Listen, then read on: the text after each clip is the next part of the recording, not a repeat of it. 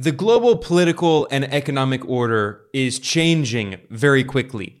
And one of the biggest shifts that we've seen in the past 20 years is in relations between China and Latin America. At the beginning of the 21st century, there was not a lot of trade between China and Latin America. But in the past 2 decades, their economic relations have grown deeper and deeper. Today, China is the second largest trading partner of the region, and there are 9 countries in Latin America that actually trade more with China than any other nation. Those include the biggest economy in the region, Brazil, the third biggest, Argentina, and also one of the world's top lithium producers, Bolivia, one of the world's top copper producers, Peru, and Venezuela. Today, I'm going to be talking about the growing alliance between China and Venezuela.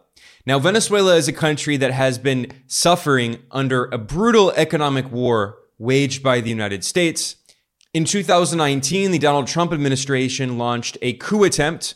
Washington claimed a little-known right-wing opposition politician named Juan Guaido was the supposed interim president of the country, despite the fact that he never participated in a presidential election. He never got a single vote in a presidential election.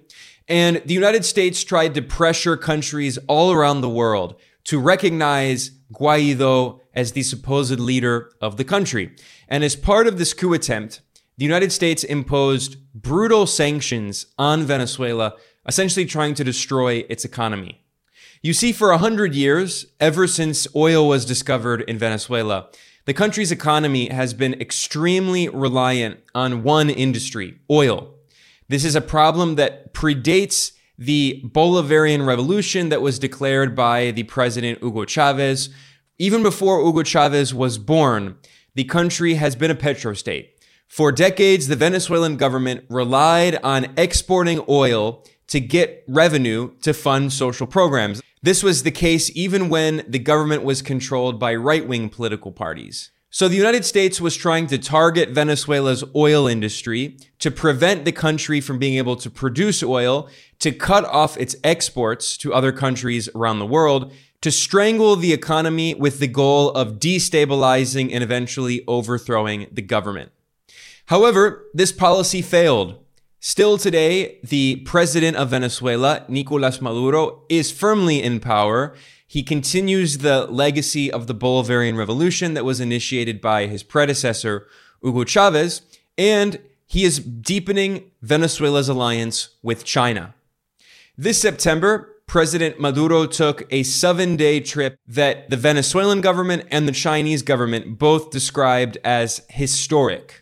In Beijing, Maduro met with China's president, Xi Jinping, and they signed 31 comprehensive agreements that involve collaboration in many different areas, including economic integration and trade, geology and mining, health, technology transfer, house construction for public housing units, energy infrastructure, telecommunications, and even space.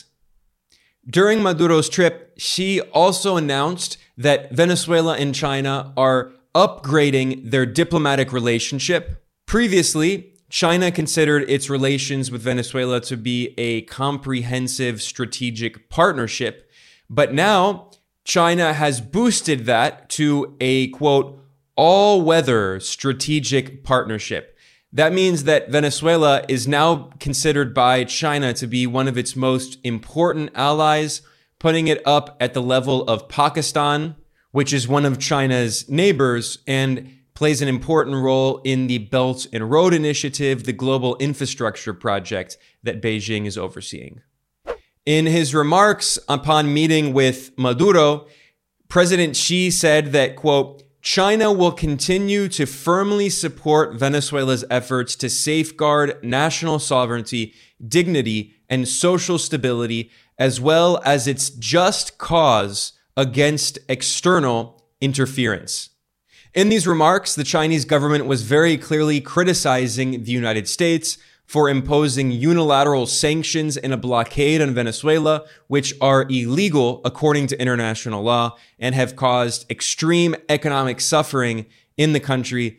In fact, according to numerous independent experts, the illegal U.S. sanctions on Venezuela have caused tens of thousands, perhaps more than 100,000 civilian deaths in Venezuela. In the speeches that Venezuelan President Maduro gave in China, he repeatedly stressed that he considered this to be historic.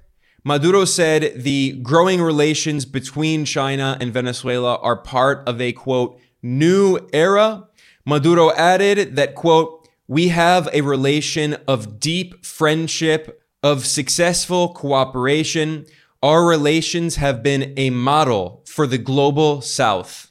Maduro also said that China has been the, quote, great motor of development in a new era of a multipolar and pluricentric world.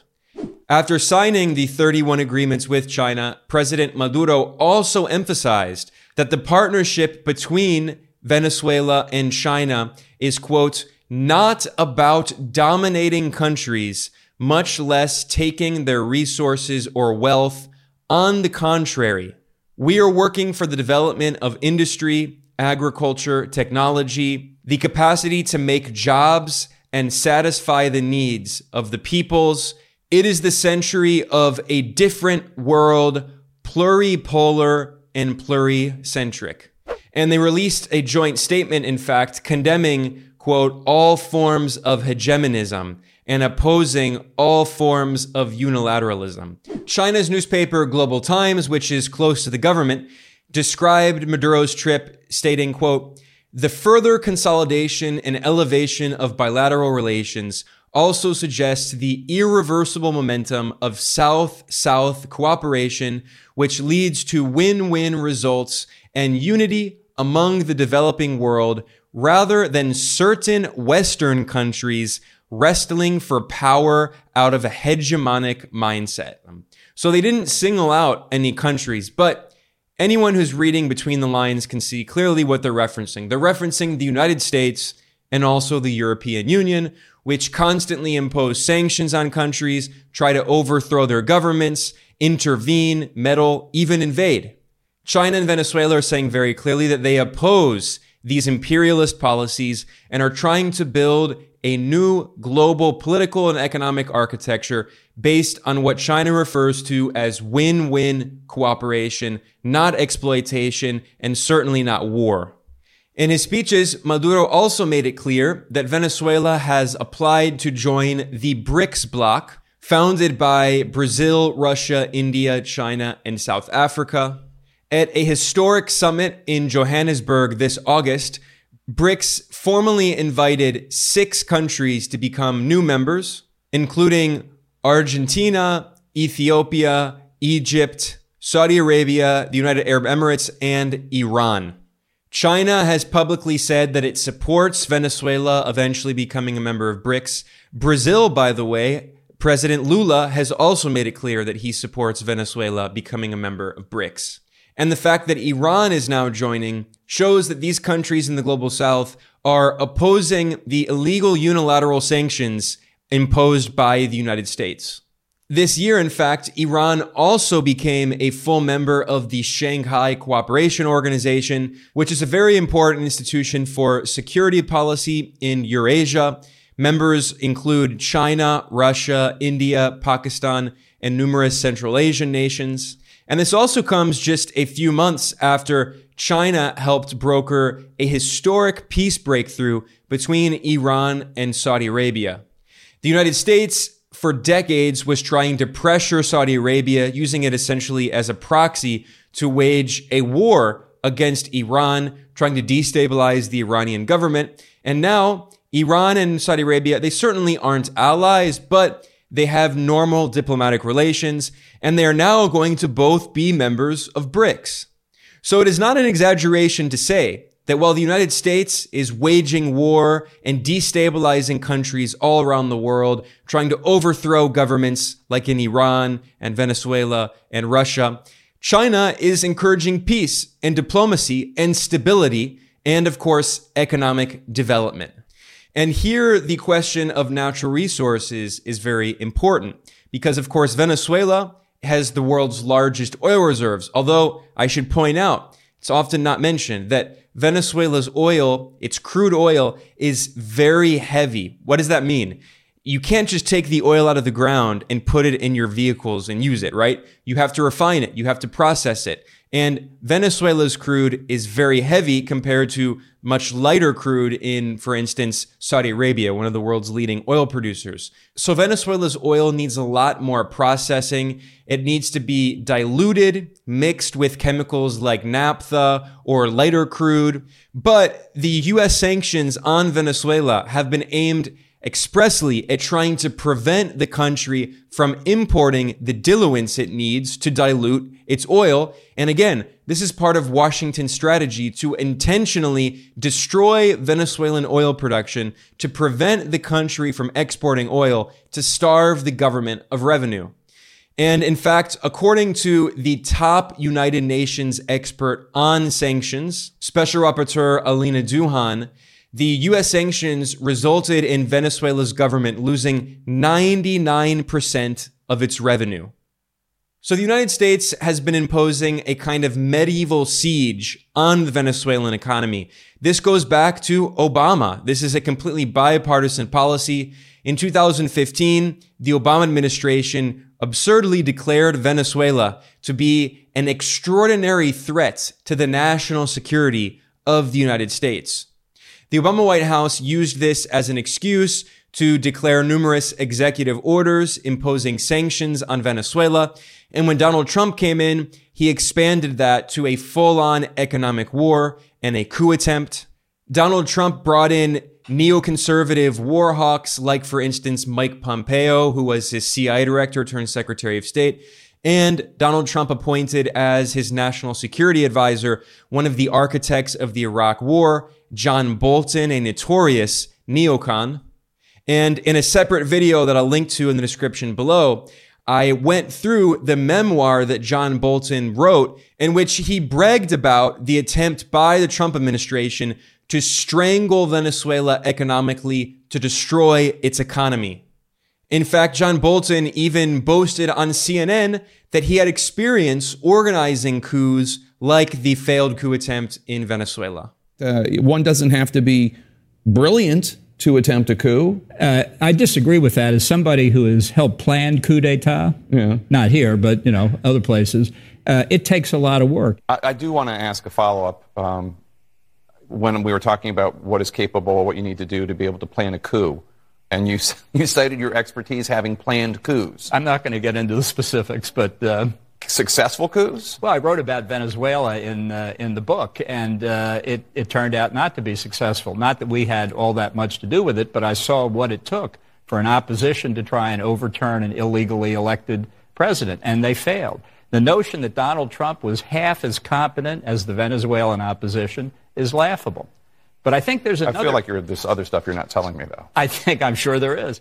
So when you consider this very recent history as context, the growing partnership between China and Venezuela is even more significant because China is clearly sending a message to the United States that it does not tolerate this economic war. It does not tolerate this coup attempt. And in fact, China and Venezuela are going to deepen their economic relationship. For China, this is also a question of national security. China has the world's largest economy when you measure it at purchasing power parity, which is the best way to measure GDP, the size of an economy. And China is also the world's largest importer of both oil and gas. So what this means is that Beijing needs allies who are going to be steady and reliable providers of oil and gas and other commodities that it needs. China is, for instance, the largest purchaser of oil and gas from the Persian Gulf region, from countries like Saudi Arabia and the UAE. But historically, these countries have been very friendly with the West. And although now today they're trying to maintain a more non-aligned policy, balancing Russia and China against the West, Still, they're not necessarily super reliable, so China wants to make sure that it has a diverse array of energy partners. In this department, Venezuela is a natural ally. In addition to the large oil reserves in Venezuela, what's less known is that Venezuela also has very significant gas reserves. In the past few years, the Venezuelan government has been slowly expanding exploration to look for more gas fields. And in fact, BP reported in 2021 that Venezuela has larger proven gas reserves than Iraq, Saudi Arabia, and the United Arab Emirates at 6.3 trillion cubic meters compared to just around 6 for Saudi Arabia and the UAE and 3.5 for Iraq. Now, I will add on a side note here that China does recognize that climate change is a very serious threat for the entire world and also for its own national security and its own economy. Beijing takes climate change very seriously. That's why, actually, by the way, China is leading the world in the transition toward renewable energy. Bloomberg reported that China is on track this year in 2023 to install more solar panels in 1 year than the United States has ever installed in the history of solar panels. China has already installed more solar power capabilities than all of these countries combined. The United States, Japan, India, Germany, Australia, Spain, and South Korea. China makes up more than 80% of investment in clean energy manufacturing out of the entire world, 4/5 of the entire world. China represents 72% of the world's solar panel manufacturing. In fact, this year, China met its renewable energy goals for 2025 2 years early, and non-fossil fuel energy sources make up 51% of its total installed electricity generation capacity. So China does take climate change very seriously and actually puts its money where its mouth is, unlike the United States, which constantly rhetorically talks about the need to fight climate change, but actually does very little materially to oppose climate change and to rein in its fossil fuel corporations. Despite the fact that the United States and other rich Western countries that colonize the global South have historically contributed the vast majority to climate change and carbon emissions in the atmosphere. So the reason I mention that is because you will hear Western governments criticize China because of its use of oil and gas. But the reality is that China has a population of 1.4 billion people. Its population is 4 times the US population. And China is still economically developing. It is a country that was partially colonized for 100 years in the century of humiliation. It was invaded by numerous Western powers. Before its 1949 revolution, the life expectancy in China was around 35 years. Now, it's around 78 years, which makes it higher than the life expectancy in the United States. China has lifted more than 800 million people out of poverty and continues moving forward. But its economic development is not done, and you can't simply get off of fossil fuels overnight. China is taking the transition very seriously, but it understands that in the short to the medium term, it still needs reliable energy partners who can provide oil and gas. Whereas, decades in the future, its goal is to eventually no longer need oil and gas, which also, by the way, would be good for its own national security interests. But the point is, we're living in the real world, and in the short term, China needs reliable energy partners. And among the most reliable potential energy partners is Venezuela. Venezuela's government is ruled by the United Socialist Party of Venezuela, which has a lot in common with the Communist Party of China. The Venezuelan government has been a victim of U.S. imperialism. Clearly, unless it's overthrown in a coup, which hasn't worked so far, Venezuela is not going to ally with the United States. So clearly, China and Venezuela have a lot in common. They're natural allies. So obviously, this partnership between China and Venezuela makes perfect sense. One of the factors that has been really limiting for Venezuela in the past few years is that the Venezuelan oil industry was very heavily reliant on technology produced by US and European companies. Washington's sanctions have prevented Venezuela from importing the machine parts and technology it needs to maintain its oil production, to fix broken machinery. So Venezuela has been increasing its energy partnership with allies like Russia and also Iran. Iran has been under Western sanctions since the revolution of 1979 and has been able to develop a lot of its own local indigenous oil technology and gas technology. And China also has a lot of experience with oil and gas production, being such a large country. It doesn't have enough oil and gas to meet all of its domestic needs, considering how massive the population is. But China does have some expertise. So by deepening its partnership with Venezuela, it's expected that China can help Venezuela in rebuilding its oil infrastructure and also in gas exploration. Now, I mentioned that this growing partnership comes at a time when China has also been deepening its relations with Iran. And in fact, in 2021, China and Iran signed a 25-year agreement estimated at around $400 billion. Iran has agreed to provide China with oil and gas, and in return, China is going to invest in technological production, infrastructure development, and technical services to help grow the Iranian economy. And in fact, we saw an example of this year. Iran signed an agreement with a state-owned Chinese company to help expand and modernize its international airport. And essentially, the agreement is a kind of barter system. So instead of using dollars or even currency, Iran is providing China with energy. And in return, China is building the infrastructure and providing the technical services.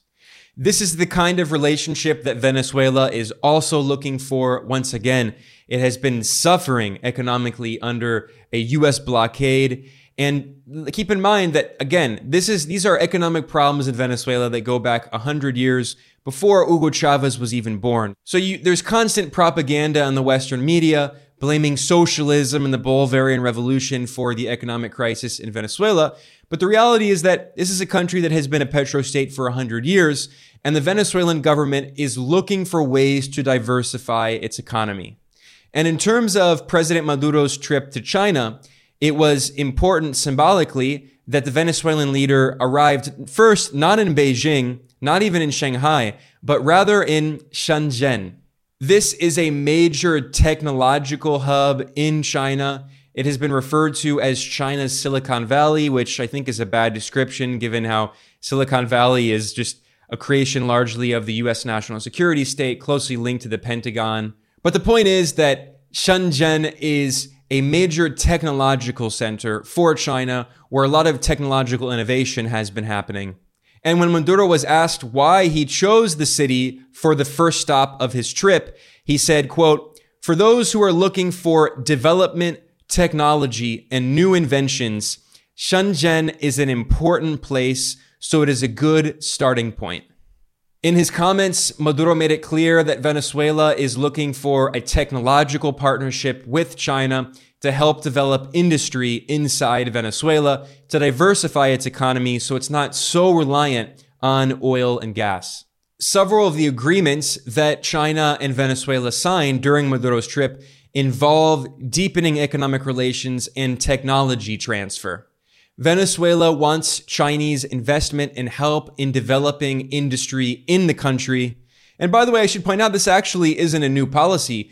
Even when Hugo Chavez was president back in 2009, Venezuela created a state-owned phone factory in which Venezuela created very basic cell phones using parts from China, and the phones cost at that time $14.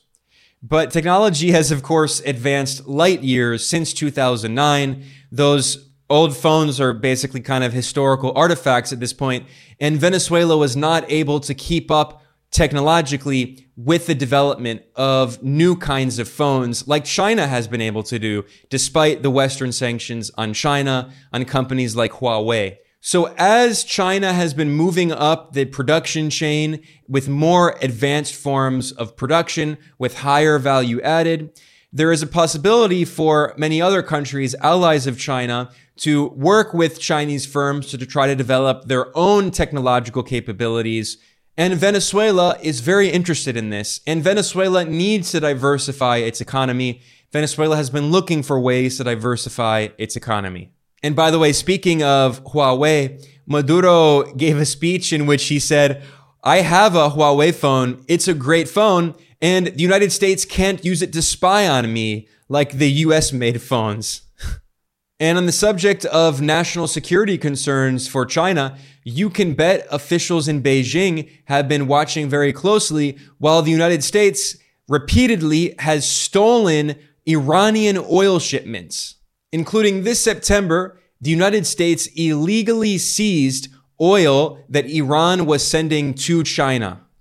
To justify this, Washington said that Tehran was violating its sanctions, but those are illegal unilateral sanctions. The United States cannot tell foreign countries like Iran and China that they're not able to trade with each other. The United States thinks it's the global dictator. It can tell everyone what to do, but the world is not controlled by Washington. And this is exactly why China, Iran, Venezuela, Russia, and other countries are deepening their relationship to end this hegemonic imperialist system in which the United States and other Western powers try to boss the entire world around, ordering countries, telling them what to do, taking their natural resources, stealing their foreign exchange reserves, and constantly violating international law while trying to replace that system of international law with a so-called rules-based order, which is never actually defined clearly, because what it really means is a system in which Washington makes the rules and orders everyone around. So I think there's a lot of potential going forward for China's relations with Venezuela. It's part of China's growing relations with Latin America as a region, especially with neighboring countries like Brazil, which has the largest economy in Latin America. China is already Brazil's largest trading partner. Brazil is a founding member of the BRICS system. And Brazil and China recently signed an agreement in which they're completely removing the dollar from their bilateral trade. And China is going to be importing Brazilian goods using the Brazilian real. And Brazil is going to be importing Chinese goods using the Chinese renminbi. So we're seeing more and more collaboration between Latin America and China. And as Beijing made it clear in its own diplomatic statements, this is part of a larger system of growing South-South cooperation. Venezuela may soon be invited to join the BRICS Plus system as well. And what we're seeing is, as President Maduro said, the creation of a new international architecture, a political architecture, and economic architecture, part of a new multipolar world, a new era. And here at Geopolitical Economy Report, we will always be analyzing the most important developments in the construction of this new world. I'm Ben Norton, the editor-in-chief of Geopolitical Economy Report. Please subscribe on whatever platform you're watching or listening on. If you're on YouTube, please like the video and subscribe to our channel. It helps to promote our material in the algorithm. All of our videos are also available as a podcast if you look up Geopolitical Economy Report, the podcast. And if you like the work that we do, please consider supporting us. We are completely independent. We have no institutional support. We have no big donors. We rely entirely on small donations from viewers and listeners like you. To donate, you can go to geopoliticaleconomy.com/support. There are several ways you can support. The best way is you can become a patron over at patreon.com/geopoliticaleconomy. I want to thank everyone for joining me today. I'll see you next time.